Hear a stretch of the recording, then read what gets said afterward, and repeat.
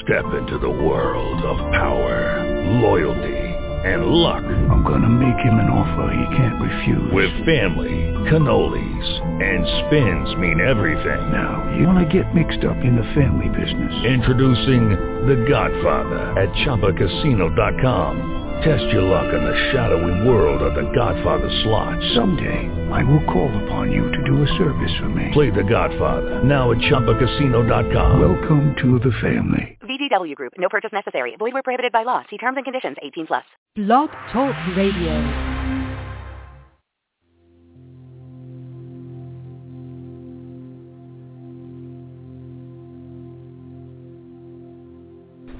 Welcome to Mind, Body, Spirit You on Blog Talk Radio. Mind, Body, Spirit You is a collaboration between 5 inspirational and unique women who have joined together with the intent to assist you in making your life the very best it can be. You can find us at www.mindbodyspiritu.com. There are many live shows and podcasts offered each month, and all are available in the free archives under the Mind, Body, Spirit You tab at Blog Talk Radio. Our shows cover a variety of topics: healing, spirituality, health and wellness, metaphysical concepts, and scientific discoveries. Many of our shows allow time for you to call in and ask for assistance on your journey of transformation and discovery.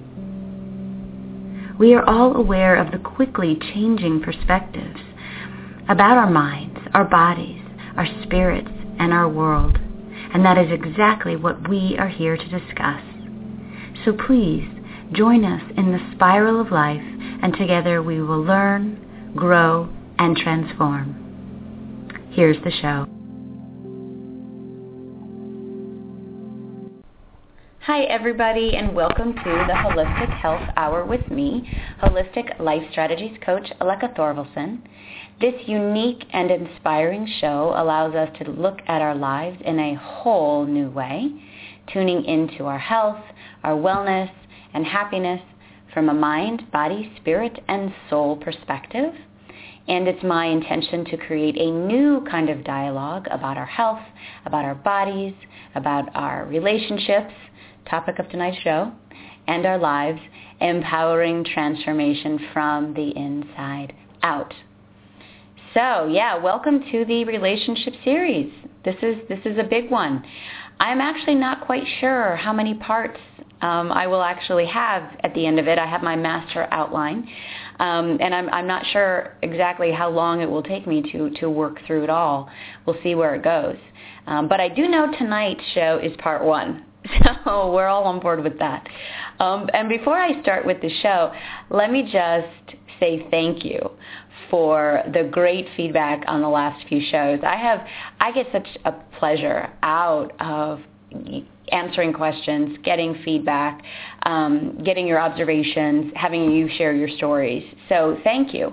The last show I did on the inner critic got a lot of feedback. And I'm really glad it was so helpful to so many of you. I got some good questions, and I got a lot of people just thanking me for it. And I also got a lot of people giving me the names of their inner critics, which was great. Name it. I love it. And if you want to listen to any of the past shows I've done, or anyone here at Mind, Body, Spirit You, you can get in touch with me via the Mind, Body, Spirit You website, or my own website, which is Aleka, Aleka, sky.com. You can find me on Facebook under Aloha Healing Arts. That's probably the social media that I utilize the most. But you can also find me on Twitter, and you can find me on Google Plus, right? So if you want to share, what you think of tonight's show or any show, if you have questions, if you want to leave a comment, or if you want to schedule a session at some point and just really get that one-on-one attention, you can always get in touch with me via my website. And if you're listening live as it's streaming through Blog Talk Radio, this is a recorded show. So that means I will not be taking calls this evening, but you are absolutely welcome to send me any feedback through the Facebook page I just mentioned, my own personal Aloha Healing Arts Facebook page, or through the chat room at Blog Talk Radio. As I play the show, I will be manning the chat room. So I'd love to hear from you there.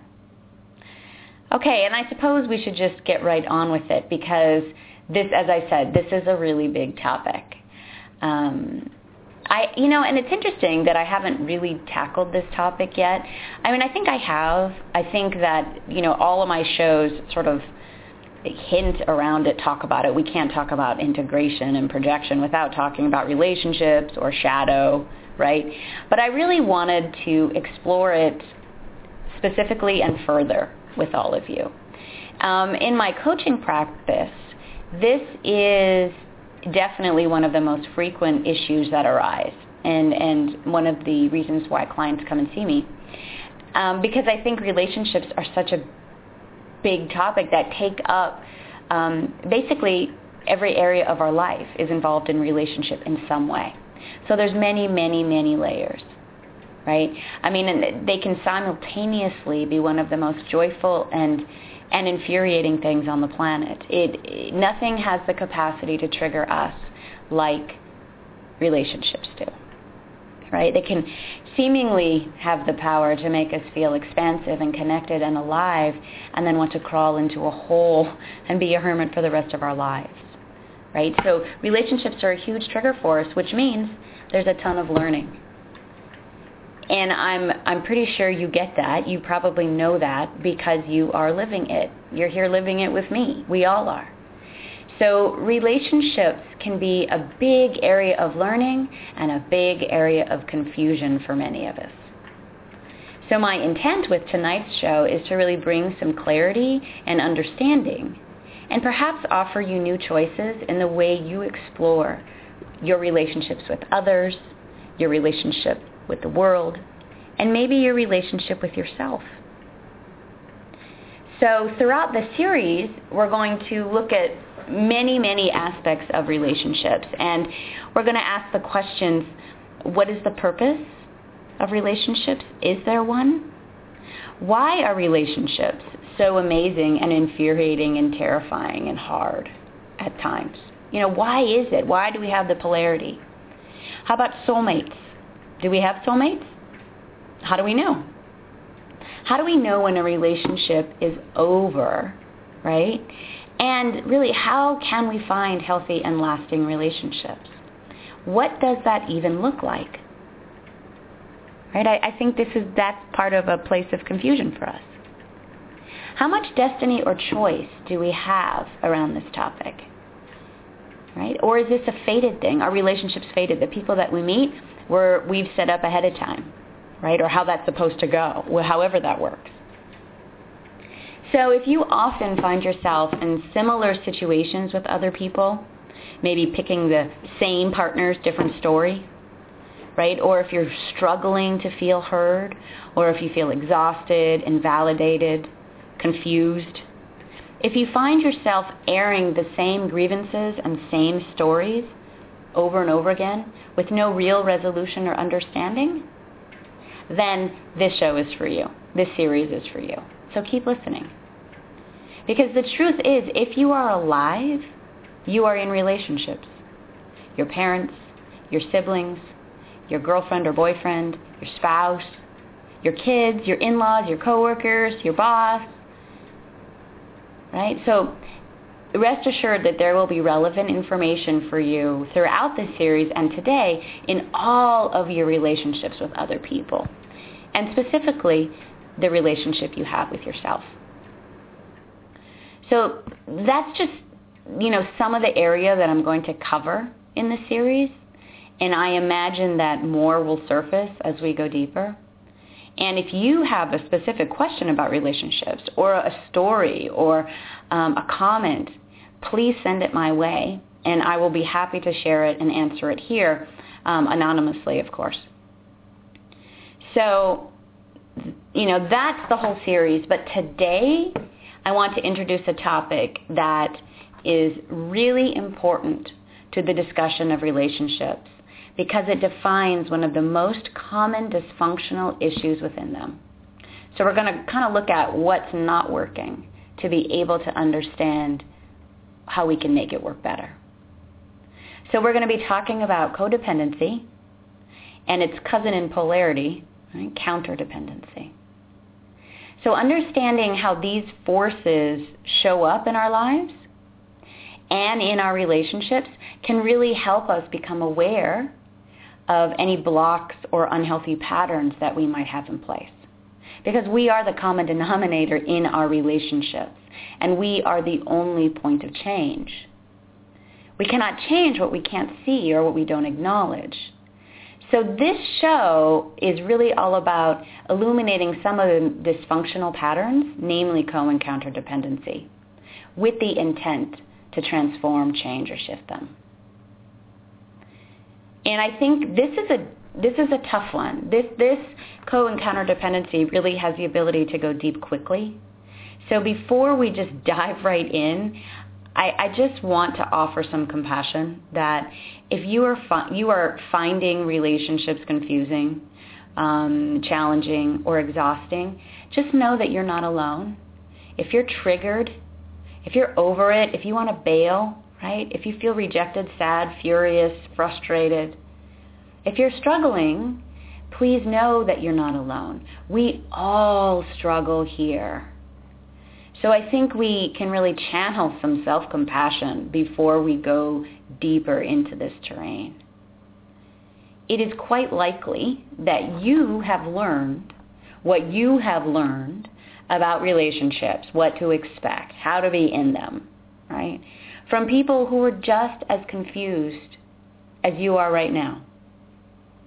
I think in some ways, when it comes to this stuff, it's sort of the blind leading the blind. We sort of pass on our patterns and then pass on our patterns and then pass on our patterns, perhaps shifting them a bit as we move forward, but they still get passed on. I think relationships are one of the most misunderstood aspects of our human experience. Because in a major way, they are a reflection of all of the misunderstood or shadowed or unconscious parts of ourselves. So deep breaths, right? Compassion. Because nothing has the capacity to trigger us quite like relationships. You know, as I sit with that, I really think back on the times of my life that I have felt really desolate and alone, right? And just deep despair has been around relationships, loss in some way, right? So we're all in this together. We've all been here. So codependency, let's just go with it, right? I imagine you have heard this term before. If you're listening to this show, you probably have. It's all over the self-help genre. It's been around for a while now. There's lots of books. There's lots of support groups. There's lots of healing retreats and seminars set up around this term. So I would encourage you to, if you find this show interesting, to explore it further with yourself. Certainly, you can look at my resource page on my website. I usually have resources listed, and you're welcome to get in touch with me for specific resources that I find super helpful around this. So there are just as many definitions of codependency, and there's even some debate about just what it is. You know, if it fits into the disease model like addiction sort of has, or is it more like a syndrome or a condition? Is it an extension of addiction? Is it a reflection of addiction? What is it, right? We're not going to really debate all that today. We'll leave that to the professionals out there that are figuring it out. But I think it's interesting to ponder that we still aren't quite sure exactly what to call this thing. The way that it came about, sort of the history of it, very briefly, was in the early 60s, alcohol treatment centers and programs started to become more evident and widespread. And what was interesting is initially there wasn't much attention or interest really put on the people, right? Namely the family or the supporters of the addict. The attention was put on the addict itself or themselves. It was assumed that, the people that supported the addict would be relieved and overjoyed when the addict finally got sober. But what was interesting, to note was that wasn't exactly what happened. It was assumed that the addicts were the one with the problem, right? So once they got better, everything would be better. But in fact, as the addicts' drinking began to decline, the caretakers, the people around them, their rates of depression seemed to increase. Additionally, as it was noticed, many of these supporters actually left the addict after they got sober, or even tried to sabotage the sobriety. So this was confusing to many. Why was this? Why was that happening? Why were these supportive people, right, not being supportive, and why was the addict's recovery seemingly to affect them in such a negative way? Enter the term codependency. So what was discovered was these people had issues too. The supporters of the addicts had their own stuff going on, and they needed as much help as the addict. So initially, the definition of codependency was forged sort of in partnership with the addiction model, particularly to substances, namely drugs and alcohol. But, it can certainly, pertain to other addictions as well. The codependent relationship then was where there was this one person who was the out-of-control addict, and then we had this other caretaker person that was in control, air quotes, right, and held it all together.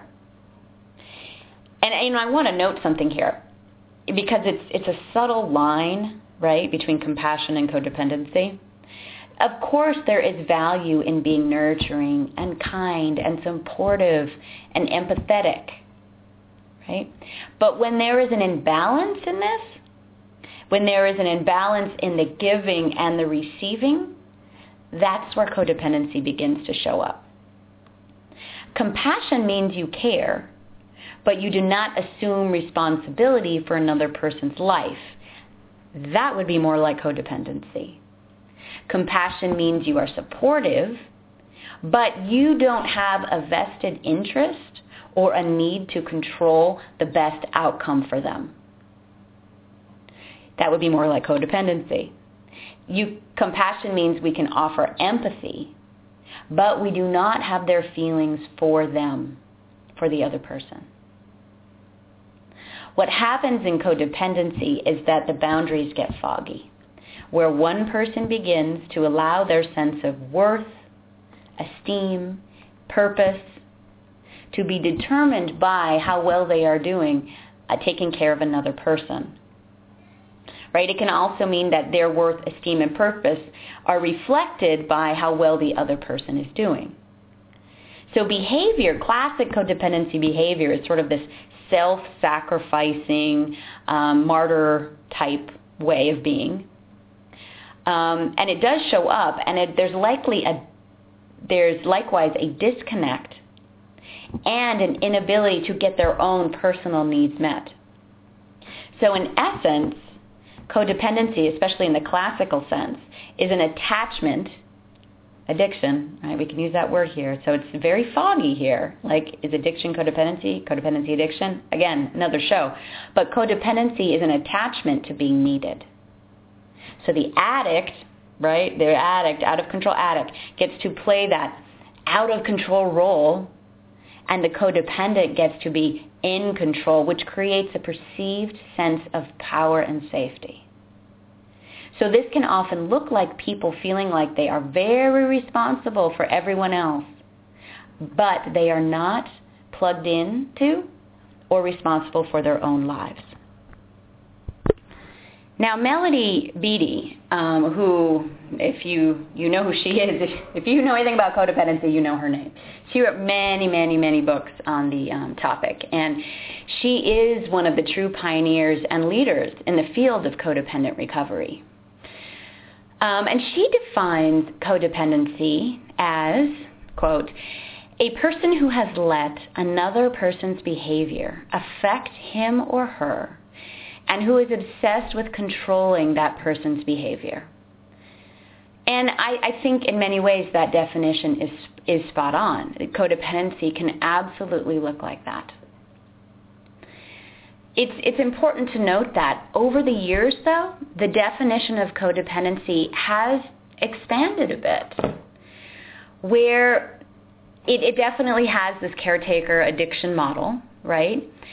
But it's shifted so codependency can also be defined as a coping strategy developed during childhood by conditioning and or experiences where as a child the emotional needs were not met. So what happens is there's this deep internalized sense of unworthiness or insecurity.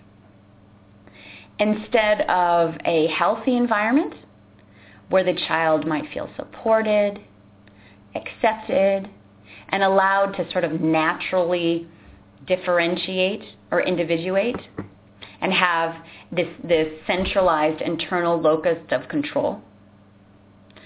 There are conditions present. Now we're talking stuff like addiction, abuse, trauma, or shame. Something happens that forces an emphasis on being externally focused because the inner self is deemed unworthy or insignificant. So there's whatever has happened has created a sense of unworthiness, and then there's this shift that happens where rather than going inward to resource the self, there's a sense of going outward.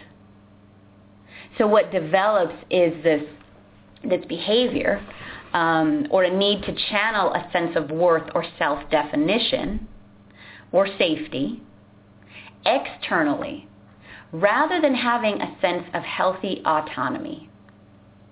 Now this then creates codependency and dysfunctional patterns of living and problem solving that we often take forward in our own lives.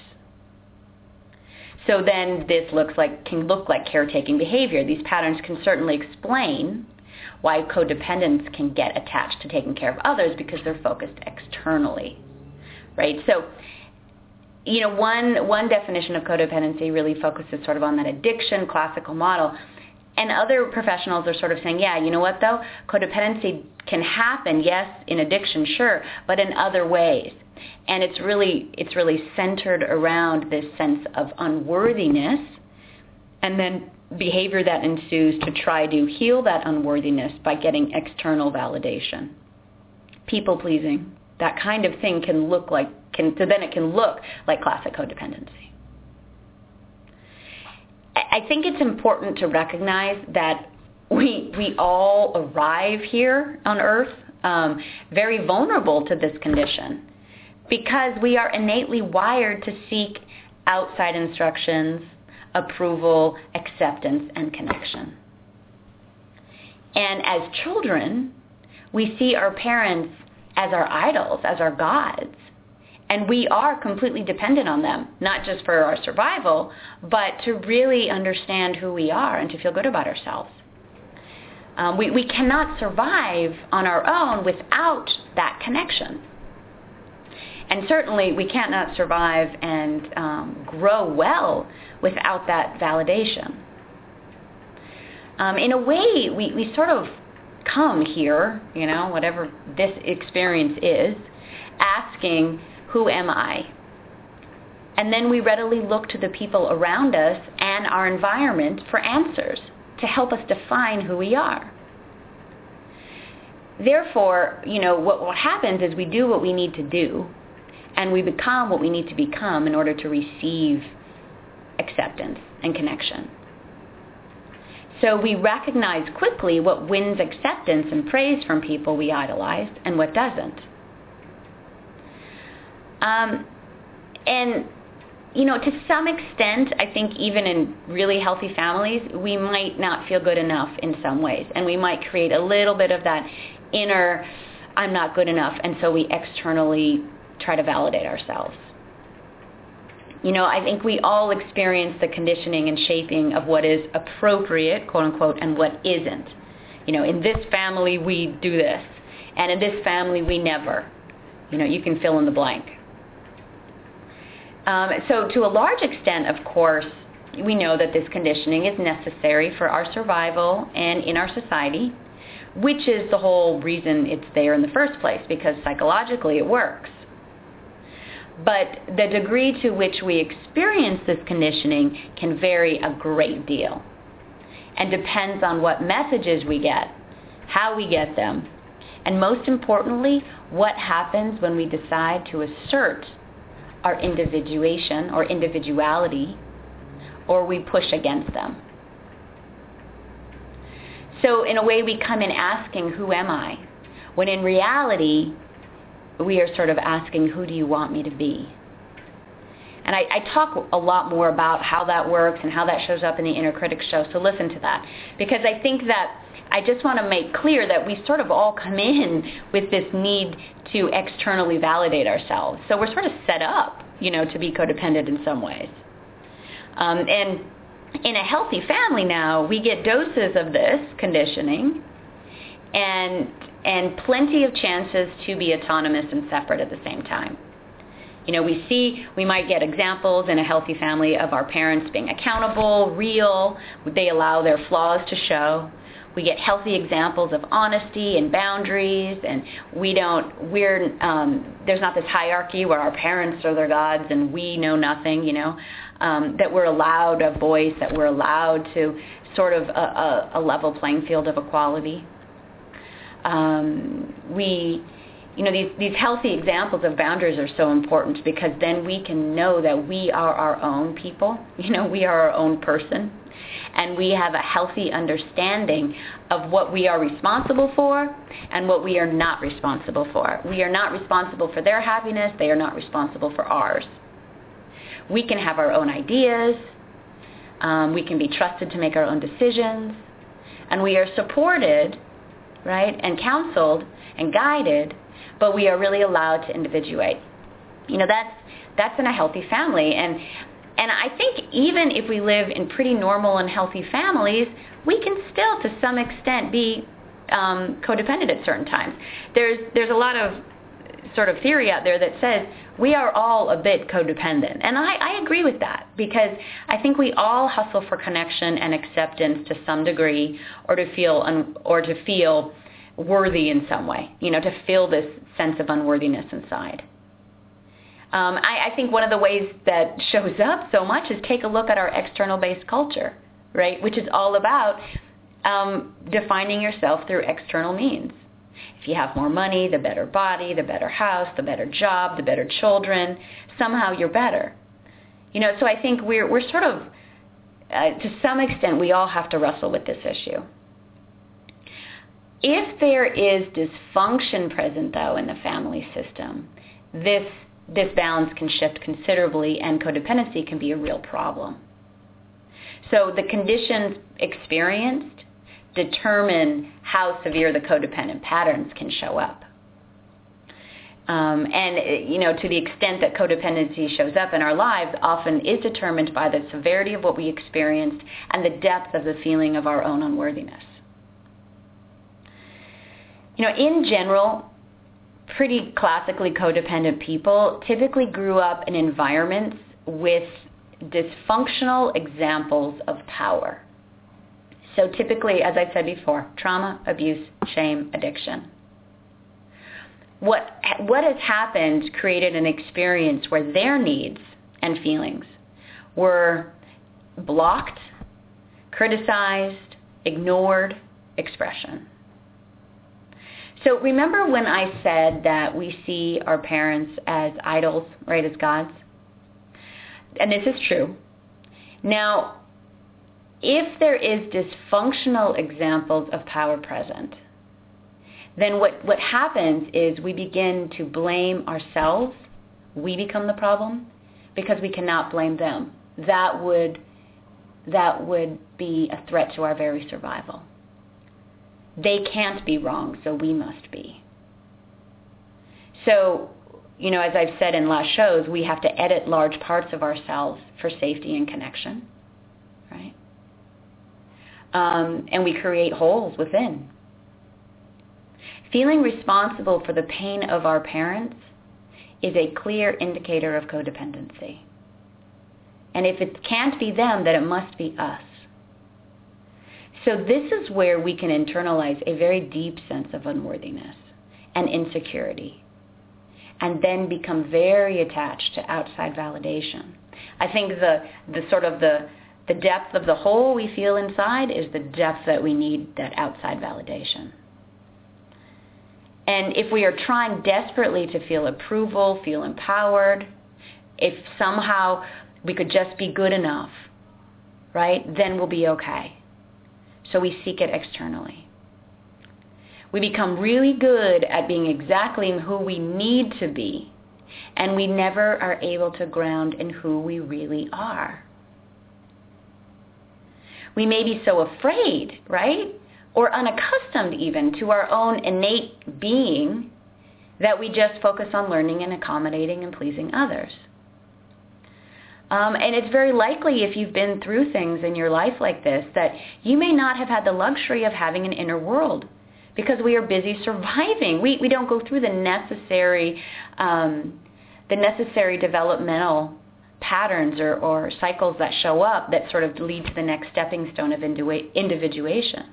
We're sort of initiated right into the tribe of adulthood before we go through the necessary growth. And it can look like, any of the patterns that we deemed acceptable or working as a youngster in these situations get taken into adulthood. So one of the things that can show up is we may have had to have been hypervigilant in our ability to track the inner states of others as a survival strategy. So then we continue to do that, tracking others before ourselves. In dysfunctional families, there's this confusion around what being empowered looks like. So there's rigidity in some ways and chaos in another, right? There's an abundance of secrets. There's an abundance of unhealthy boundaries. So we never get really clear examples about what power, what love look like.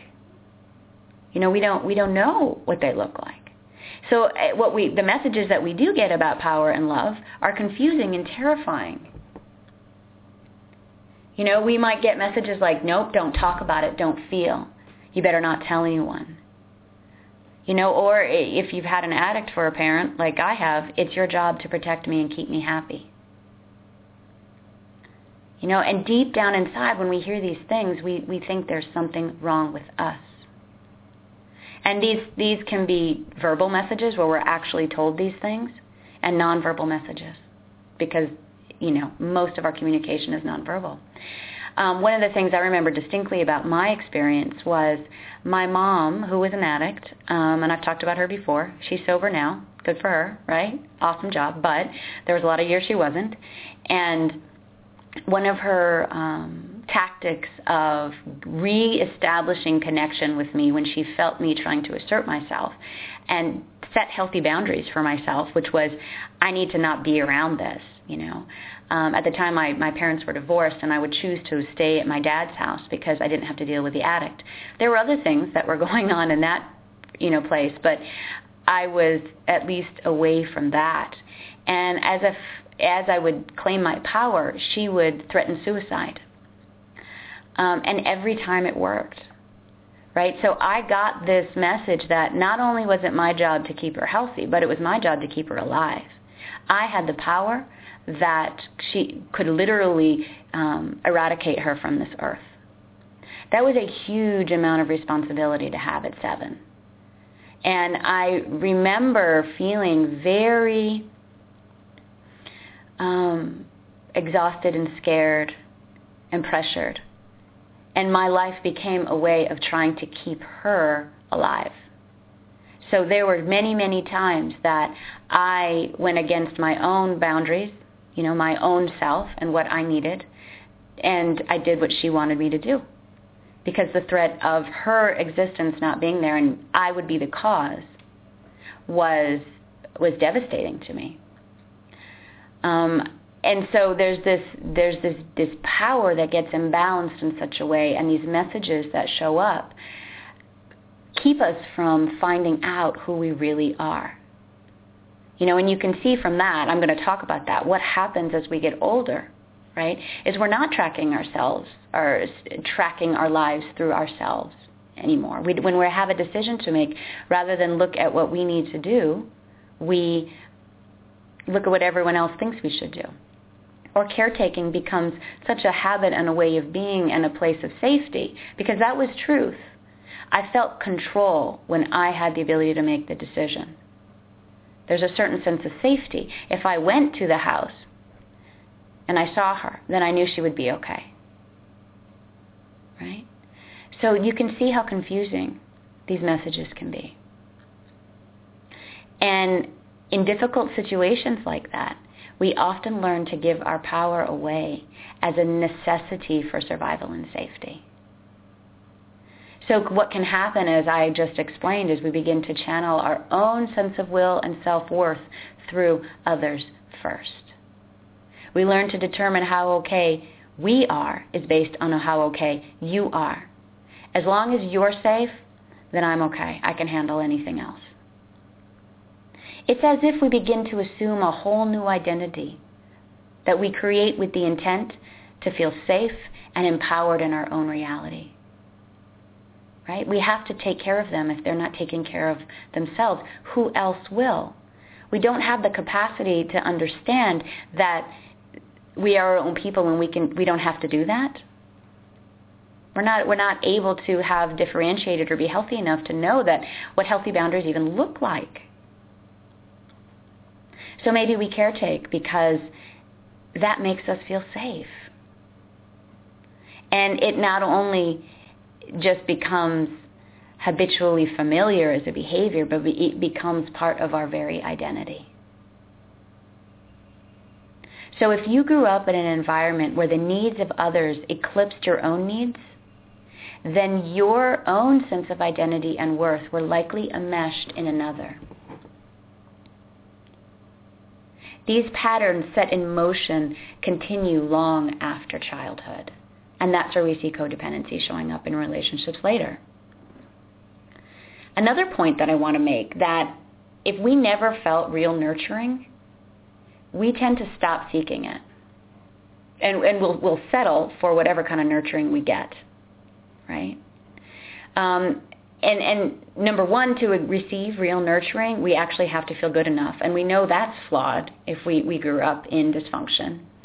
And the other thing that shows up is to accept nurturing makes us feel vulnerable. Receiving is hard, which isn't an option if we're looking at the life through the lens of needing to defend or protect.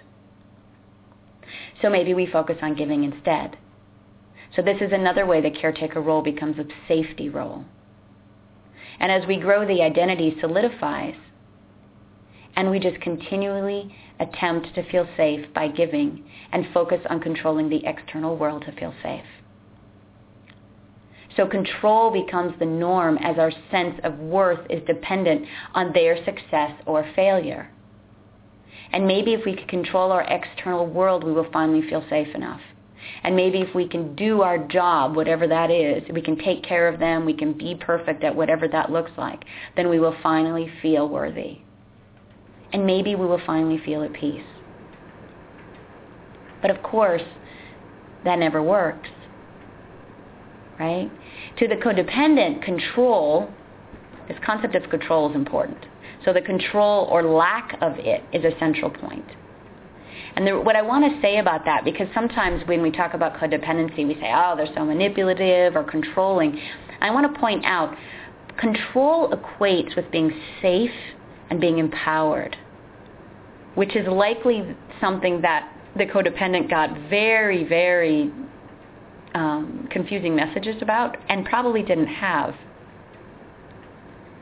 So then codependent behavior comes from the fallacy of belief that we can positively influence our inner self by somehow controlling our external world, like people, things, events, and ourselves.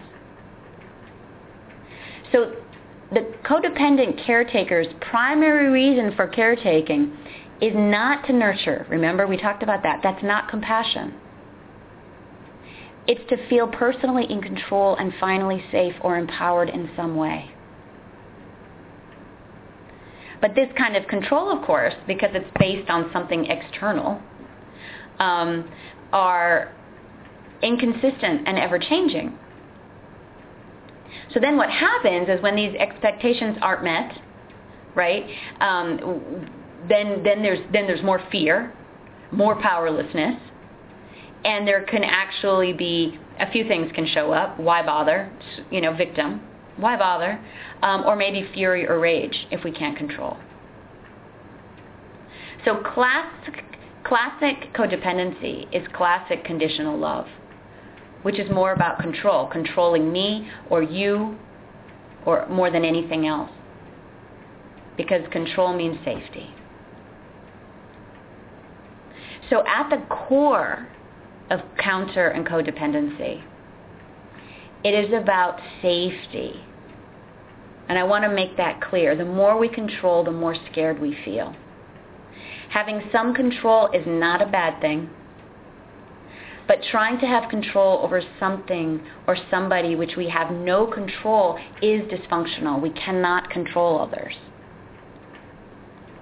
But it is what we do to protect ourselves emotionally, and I think that's important to remember when we're working with ourselves here, is that this is about wanting to feel worthy and safe. And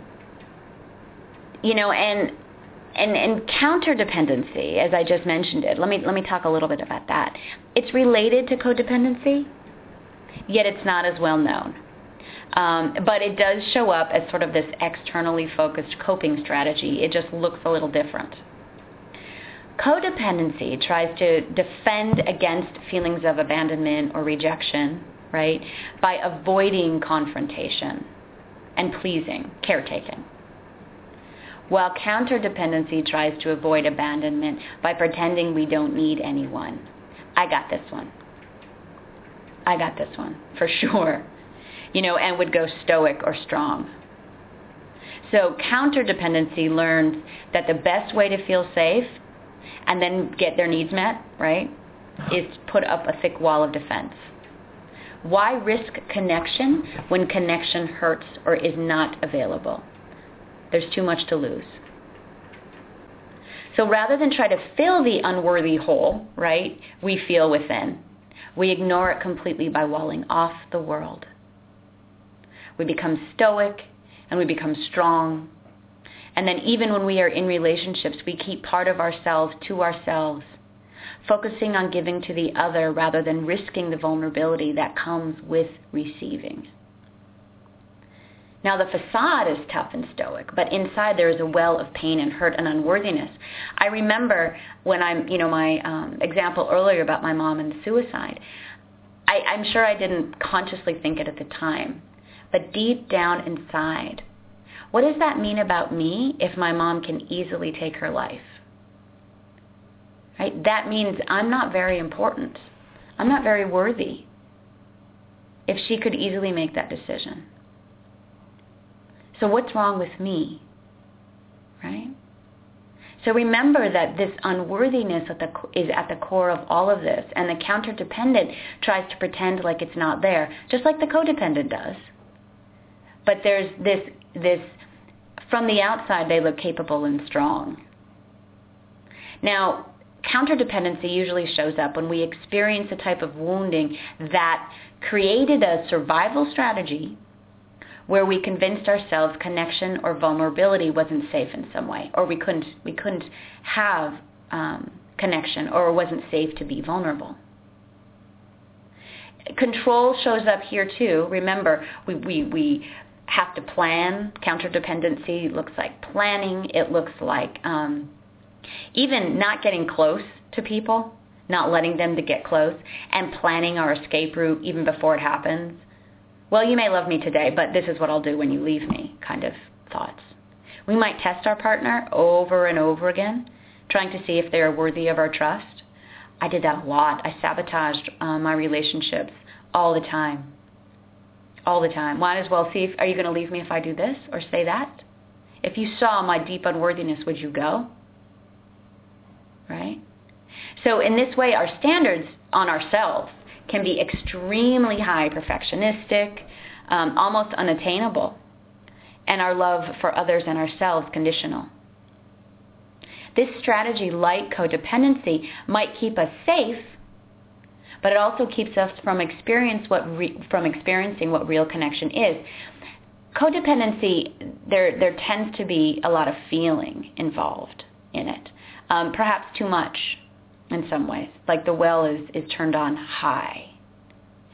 In counterdependency, this is where it almost looks like we're robots. The feeling sense is usually walled off to a pretty large extent. And it takes some work to kind of thaw back into our feeling senses here. I mean, it makes sense, right? If it was not worth having feelings if you had to survive. I mean, you were too busy surviving to try to process what all this was about. Might as well just turn those things off. Right? Be responsible. So both codependency and counterdependency are really two extremes as the way we adapted in childhood. I mean, it can exemplify the ways we got hurt and how we learn to defend ourselves against future hurt. One is the strategy of relying on this external validation of others to give us feelings of definition, worth, and meaning. Actually, they both are, right? But counterdependency is more about walling ourselves off to keep others out.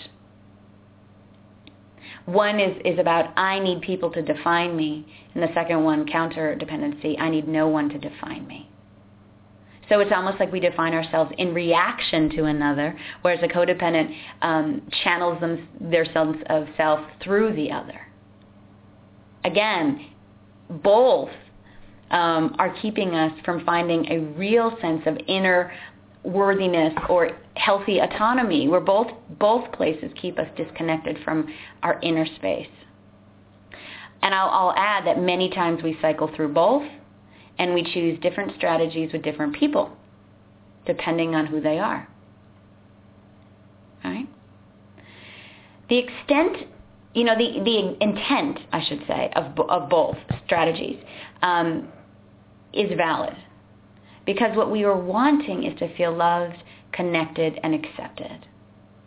But the way in which we are attempting to get it will never actually give us what we are looking for. Because we cannot protect, control, or defend our way into love. In fact, the love that we're actually seeking cannot be found anywhere but in that hole we feel inside of us. And we're going to get into that later, right? But the fact is, these are just coping strategies. These behaviors that we have, these are just ways to defend ourselves. But they will never bring us to a place of love, acceptance, or worth. We will never take care of somebody enough to feel good about ourselves. We will never control our external world enough to fill the hole we feel inside. And we can never feel love if we're walling ourselves off from true intimacy. And I really want to reiterate this point that we do these things because on some level they quote unquote work. They are probably not very healthy. They are definitely not conscious, until we make them so. But there is a reason why we continue with any behavior, particularly these. Right? Think about it. It's protecting us from looking at a very, very deep shadowed part of ourselves. So we might keep up these patterns because they're habit, sure.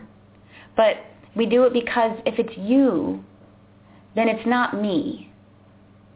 And I don't have to even look at that horrible feeling of unworthiness or shame I feel inside. If it's you complete me or it's all your fault, if it's all about you, then I don't have to look inward and deal with this crap. So I think that, this is a way that we protect ourselves from the hurt and pain that we've felt. And it's a way of not really knowing how or wanting to look at those parts of ourselves that we have created that we are unworthy. So it's a way to try to get connection with others without really having to risk vulnerability or of feeling what we really feel. But that doesn't work, right? And that is the problem. So to heal it, which I think we can, there's other people that have the disease model that maybe, think it can be managed more than healed, but I think we can.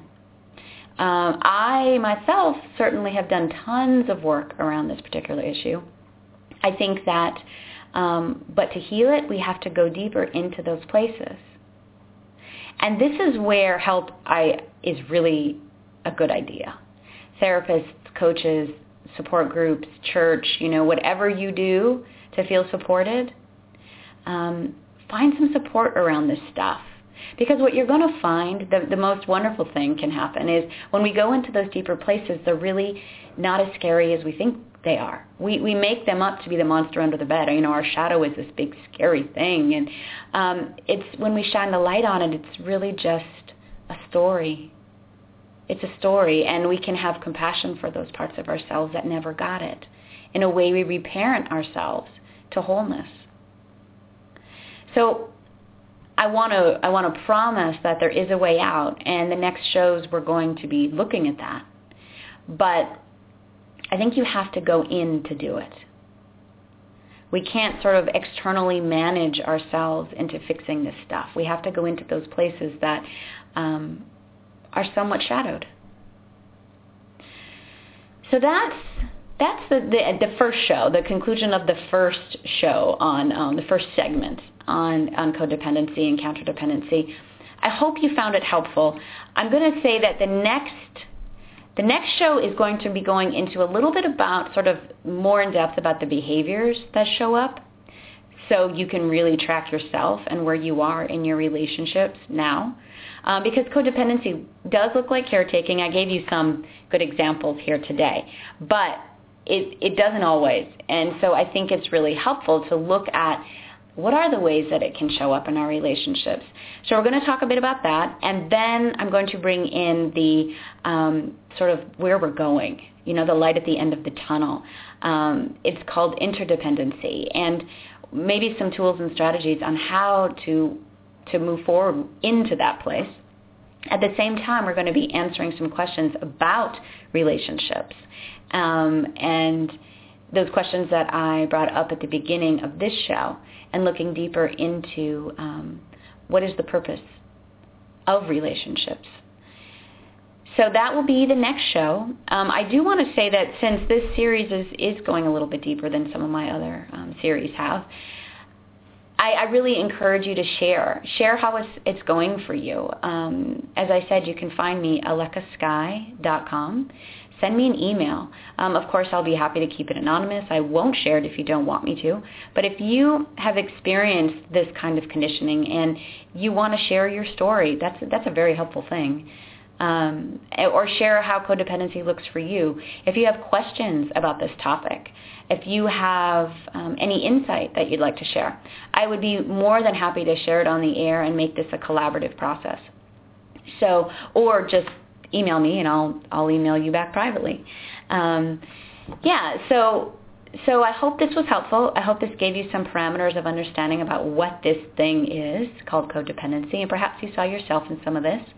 Please remember to come to your place, come to a place of compassion and being able to love yourself, because you did what you did because you had to do it, and you learned what you had, you learned what you needed to do to survive, and that was courageous, and that was wise.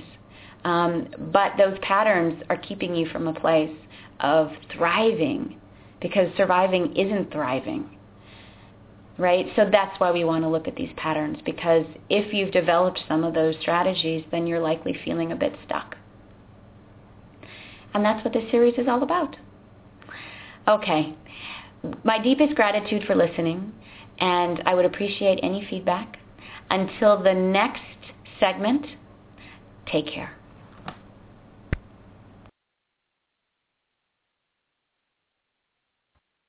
Step into the world of power, loyalty, and luck. I'm gonna make him an offer he can't refuse. With family, cannolis, and spins mean everything. Now, you wanna get mixed up in the family business. Introducing The Godfather at ChumbaCasino.com. Test your luck in the shadowy world of The Godfather slot. Someday, I will call upon you to do a service for me. Play The Godfather now at ChumbaCasino.com. Welcome to the family. VGW Group. No purchase necessary. Void where prohibited by law. See terms and conditions. 18+.